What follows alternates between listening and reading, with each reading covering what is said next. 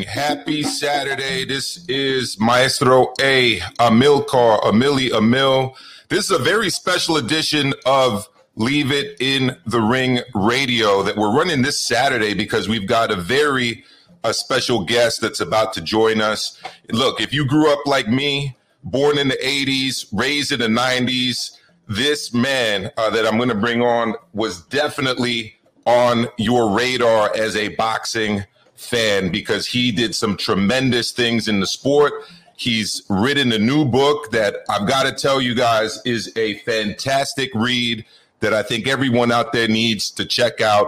And look, I'll bring up some audio real quick to take us all back to one of the biggest moments in boxing. If, again, you're from the 80s or 90s, this is a moment that you will have obviously remembered. Winner and new WBC light heavyweight champion of the world, Montel Ice Griffin.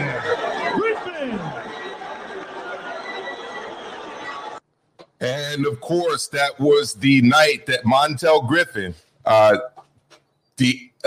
Ice Griffin defeated Roy Jones Jr.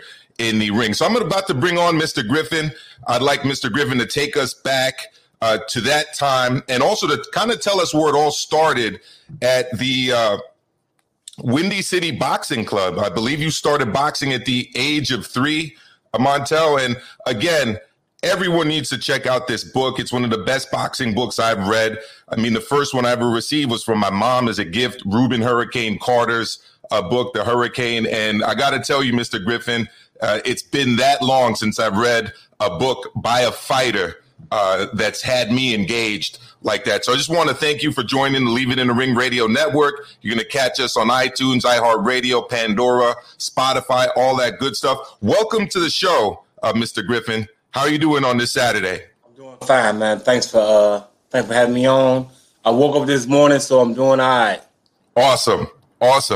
So look, that was a big moment in boxing. I remember getting into arguments with people because they essentially were unwilling to admit that, look, you frustrated Roy that night to the point where he had to literally hit you twice. The last one, a roundup shot.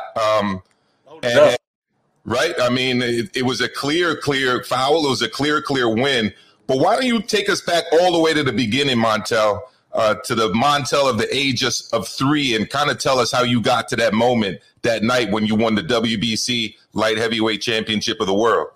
This is a long story. If you want to answer that question, it's a long ending. I mean, long answer.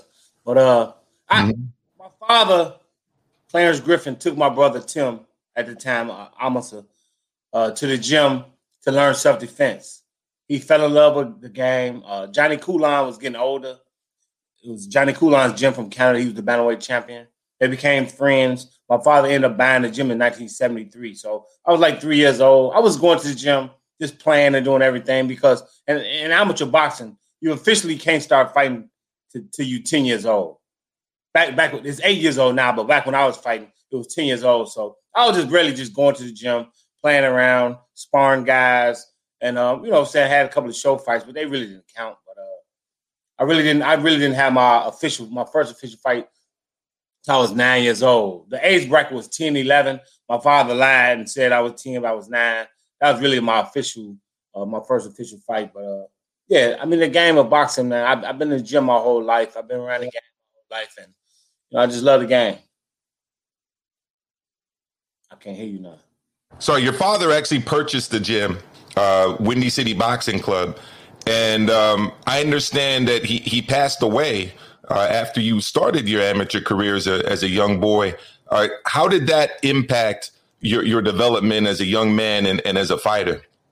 Oh, it was terrible. I'm just fortunate to be able to get out of the streets alive. And, I grew up, I wasn't in the worst neighborhood, but it was violence and crime in my neighborhood, and I had a few friends that knew my story. My father passed away in 1983 when I was 12, going on 13, and I just grew up as a regular teenager.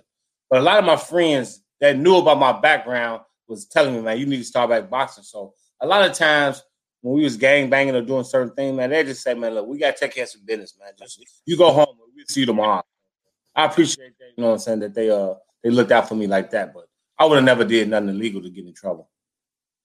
Right. And you know, through the book and through the reading, I understand that you also struck up a relationship with Muhammad Ali when you were young. How did that happen? Well, you know, my father's gym was in Woodline, which is like 10 minutes from Hyde Park where Muhammad Ali lived at. And he was coming to the gym when Johnny Coulon was there. So he got a relationship with my dad. Just asked him, could he come in and train when he was in town? Knowing, you know, my father was going to say yeah. But it was kind of crazy because every time he came, I don't know how, every time he would call my father and say, I'll be there at a certain time.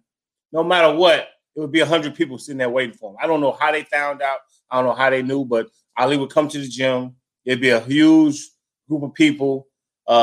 He would sign autographs, take pictures, laugh, joke, and talk with everybody. And at the end, he would always ask my father, hey, what you going to do? My father said nothing. He said, come to the gym. Come over my house. So we would, you know, we jump in the car, go to Ali's house and hang out. And, you know, 9 times out of 10, Ali would look at me and say, come ride with me. And I look at my father. He said, go ahead. And this one day when we got there, I said, why you always, you know, asking me, why you always telling me to go with him? He said, son, you don't even understand what you're doing right now. And now, as a grown man, I understand.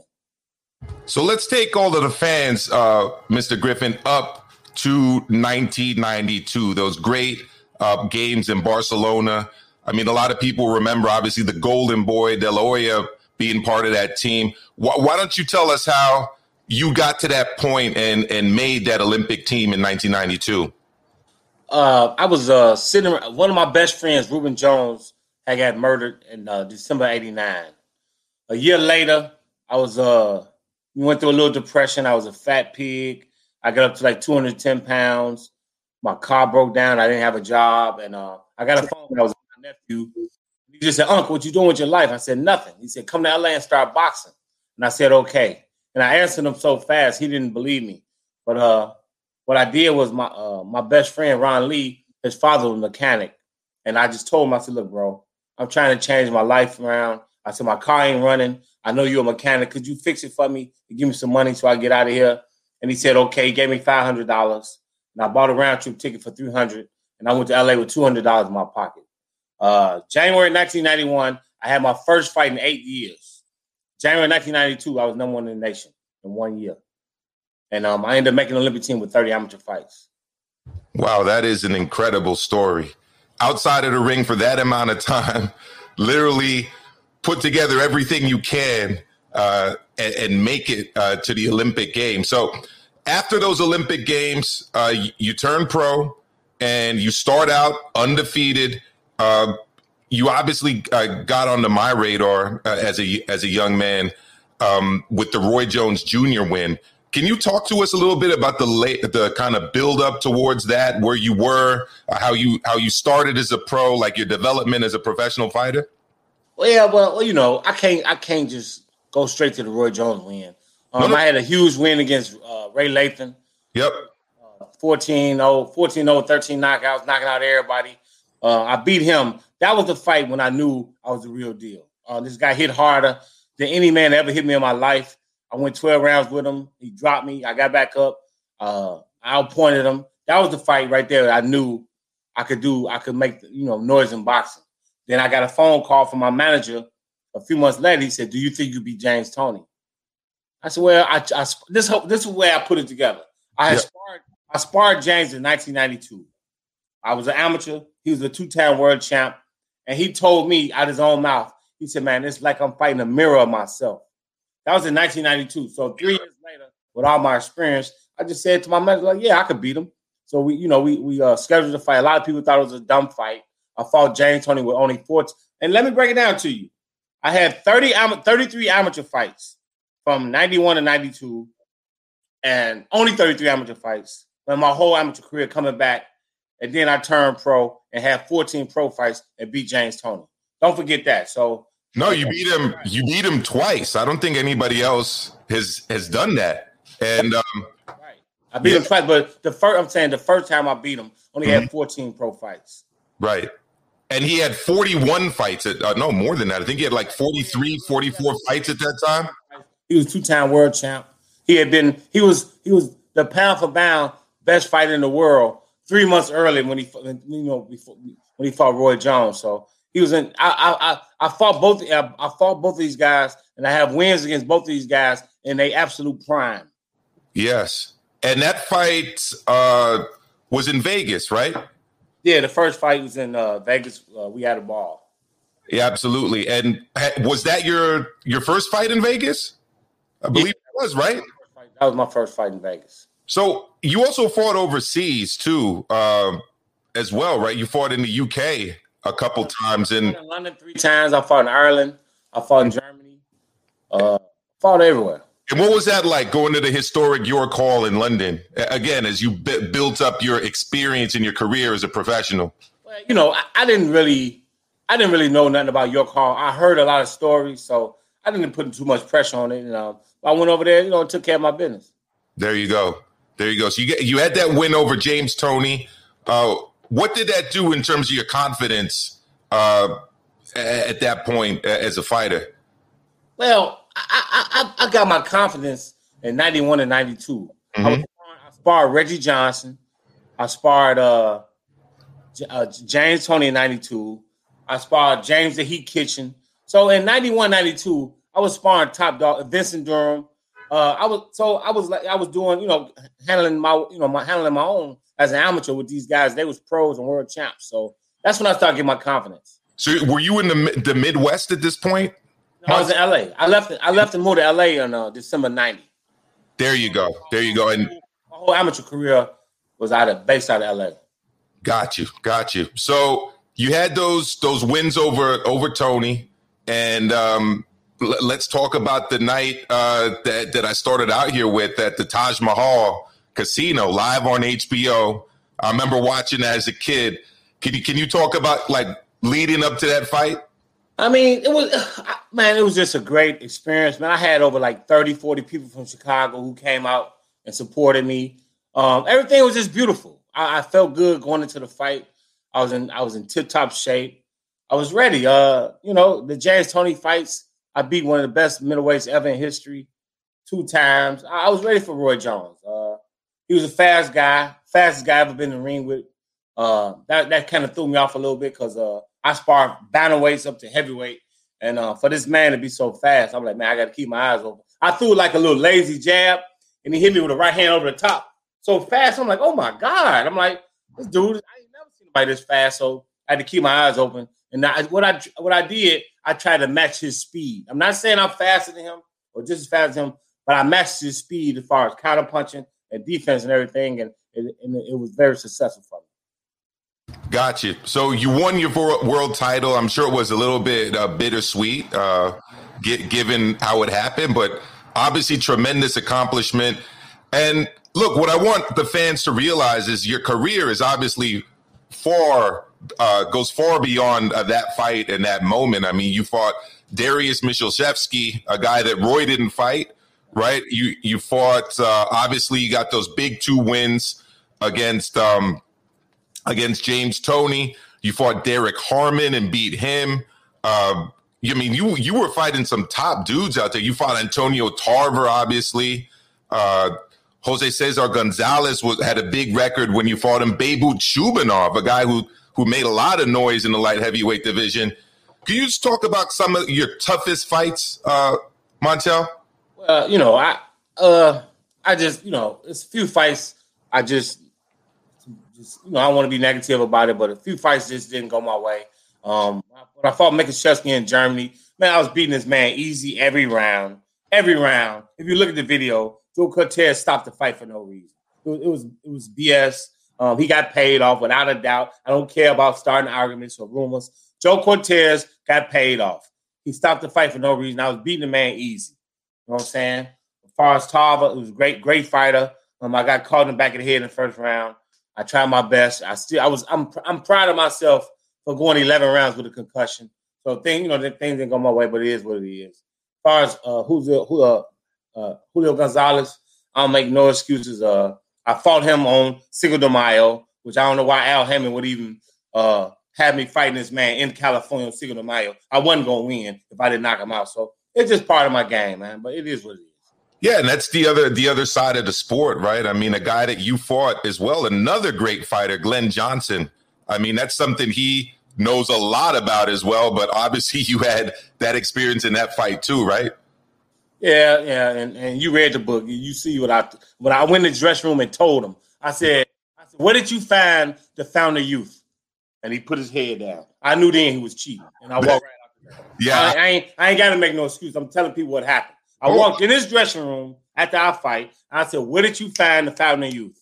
And he put his head down, and I left out because he was 2 years older than me, and he had too much energy. Someone right, but it is what it is.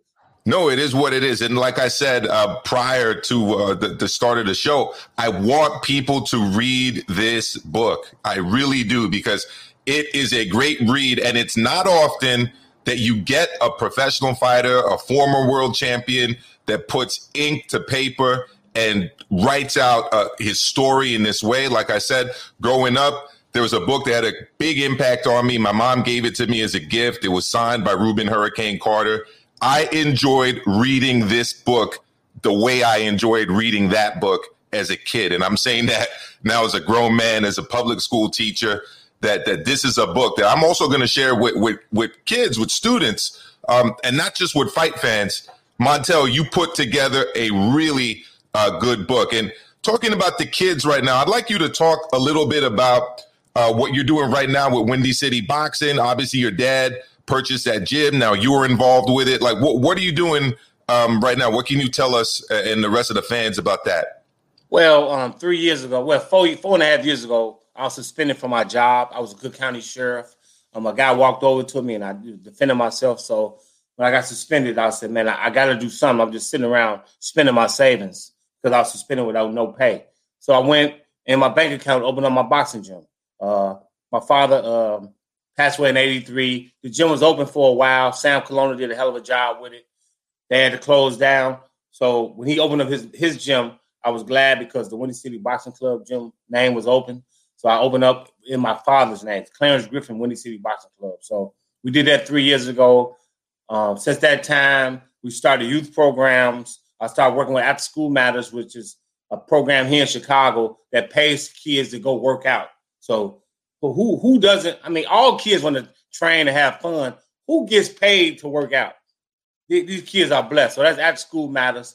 And I also have Windy City Boxing Youth Foundation, a nonprofit that my business partner Sean Bridey started up, and Dan McCarthy. So I do 30 scholarships a month for kids to come in and train for free. So we doing pretty good, man. I'm just trying to give back, man. I had a great life. I had a lot of people in my life teaching me, and I just want to give it back to them. There you go. Author, world champion, youth worker, businessman. I mean, you're doing it all. Why don't you tell us? Yeah, there you go. Why don't you tell us a little bit about that poster or that painting you've got behind you, Montel?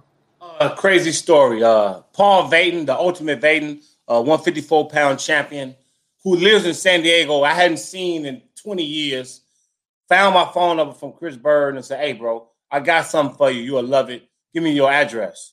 So I didn't know what to expect. I gave my address, and I even forgot about it. Maybe 2 or 3 weeks came by, and this big package showed up to my door from Paul Vaden, and it was a picture that he said he saw. This one I've won the NABF title. I knocked out Matthew Charleston in the 11th round on a Riddick Bowe Golota undercard at Madison Square Garden. So I put it up in my home, and I'm thankful that he looked out for me and sent it to me. There you go. And I know you're probably a busy man, and it is a Saturday, so just got 2 more questions for you. Champ. As long as I leave out in like 9 minutes, I'll be okay. All right, cool. So the first question is, you're from the Midwest, and I grew up listening to a lot of Midwest hip hop and following athletes from the Midwest, and I've always felt that when it comes to music and sports and definitely boxing, the Midwest is a little bit underrated as it compares to like the East Coast or the West Coast. You just give your experiences kind of generally and your thoughts on being someone from the Midwest? Well, let's give a shout out to Roger Mayweather, the original Black Mamba. He would, if you go to Floyd Mayweather's gym, it's a picture on the wall with like 100 great fighters. And Roger would go up to it and point out every fighter that's from the Midwest. and say we are the greatest. We had the greatest fighters in history. And he'll say, Montel, you from the Midwest too. So I always respected because Roger respected me as a fighter. I looked up to him. I actually watched Roger win his world title 2 months before my father passed away. He won his world title. I watched it with my father. So when I went to Vegas and met him, I was very excited. And the family, Jeff, Big Floyd, and then Lil Floyd in 96 when he came there, all showed me love. So I got respect for that family. Right. And you mentioned, obviously, Chris Bird earlier. I don't know if you follow the Durrell brothers and what they've done at especially Anthony at 168. But the Midwest is still doing it. Sean Porter. Midwest still doing their thing. Yeah, Midwest still doing their thing. I sparred Andre Durrell maybe 10 years ago. I can't remember.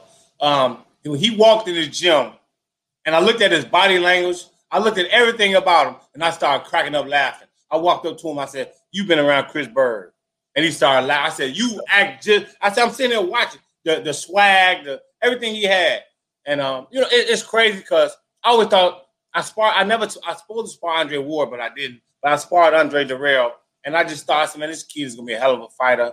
I'm sorry that things didn't work out for him the way I'm sure he wanted to. He had a couple of fights that was kind of controversial, kind of crazy, but that was Chris Bird. Chris Bird worked with him, and Chris Bird, I owe him and his family also because before the Olympic trials started, my manager had fell out with my trainer, Jesse Reed. I mean, my lawyer had fell out with my trainer, Jesse Reed, and he told me, say, look, you can stay with me or you can go with Jesse. I was like, I'm 20 years old. I'm broke. You taking care of me. I got to stay with you. You know what I'm saying? So a lot of, Jesse Reed was upset with me, but that's the reason I split up with Jesse Reed. I needed somebody to take care of me. He was the guy who was taking care of me. So I called Chris. I said, bro, I don't got nowhere to train, man, because you asked about your father. And these people did not know. I met Chris at the U.S. Championships. I called this man. His family let me come stay in their house for 2 months. I slept with them. The mother, she passed away. Much respect to Miss Bird. She showed me love. And it was like they just accepted me as a family. They would say, hey, she would call me and say, Montel, come here. I need you to go to the store and get some juice. And I'm like, she got two other sons in this house, and she calling me. So she looked at me as a son. So I felt great about that. That's awesome, champ. And last thing I'm going to ask you, you still keeping up with the light heavyweight division? You following it? Yeah, Better BF. You know what I'm saying? He's doing this thing. The other Asian kid, his name started with a B too, but I can't remember. B-Ball? Yeah, B-Ball, Better BF. They're doing their thing. Canelo, he picking and choosing which guys go up and fight. So boxing, man, right now is in great hands. The people who run the game is terrible and need to be replaced. But inside the boxing world is great. From the heavyweight division down to the small guys, we got 1,000 great fighters. Everybody coming up, and it's very exciting. I was just arguing with some guys at a bar yesterday about Earl Spence and Bud Crawford, and I pulled a little rank, so I called Derek James, and Derek James like, man, we're going to win. So, you know what I'm saying? Like I said, that's one fight I can't wait to see. I'm so excited about the boxing game. Absolutely. And Ryan Garcia and all these young guys, Teofimo. The game's in great hands. Well, I got one more question then. Very quick question. Fury and Joshua. Undisputed heavyweight title. Who do you got in that fight? What are your thoughts? The boxing game is so crazy that I'm going to tell you like this. If Deontay Wilder can get his mental back on point and whatever, I don't know why, but this is how I see it. I see Joshua beating Fury, and I see Wilder coming back, maybe beating Joshua. Just because it's crazy in the boxing world. Wow. That's amazing. So, look, thank you for your time, champ. We've had on Montel Ice Griffin, legend of the sport. Only man to beat James Toney twice. Also beat, obviously, Roy Jones Jr. Had a lot of other impressive wins, fought all over the world. Has produced a great book that I recommend to everyone, The Ice Life.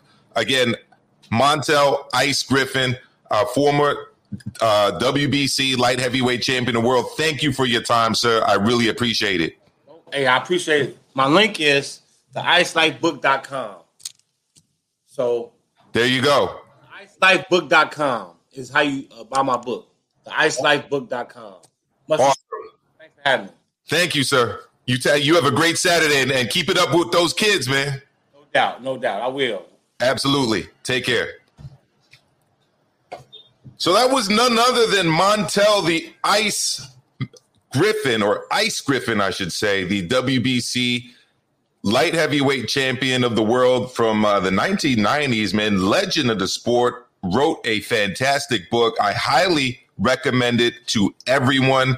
I know this was a random live here on a Saturday. I'll probably do a few more of these in the future. It was great getting up today, going for a little walk, coming back over here and interviewing, again, a legend of the sport. He talked about his childhood. He talked about his experience getting to the 1992 Olympic Games in Barcelona. He talked about his road to that big fight with Roy Jones Jr. that obviously included a win over James Toney and others, and then kind of the ups and downs in the sport as it relates to obviously judging and PEDs and all kinds of other things. So look, check out his book. If you're listening on iTunes, iHeartRadio, Pandora, Spotify, Google Podcasts, you name it, make sure that you give this a 5-star. All right. Make sure you go check out that book. Again, it is The Ice Life by Montel Ice Griffin. Thank you, everyone. That is it. I am Maestro A, NYC public school teacher with the boxing show on the Leave It in the Ring radio network, and I am out.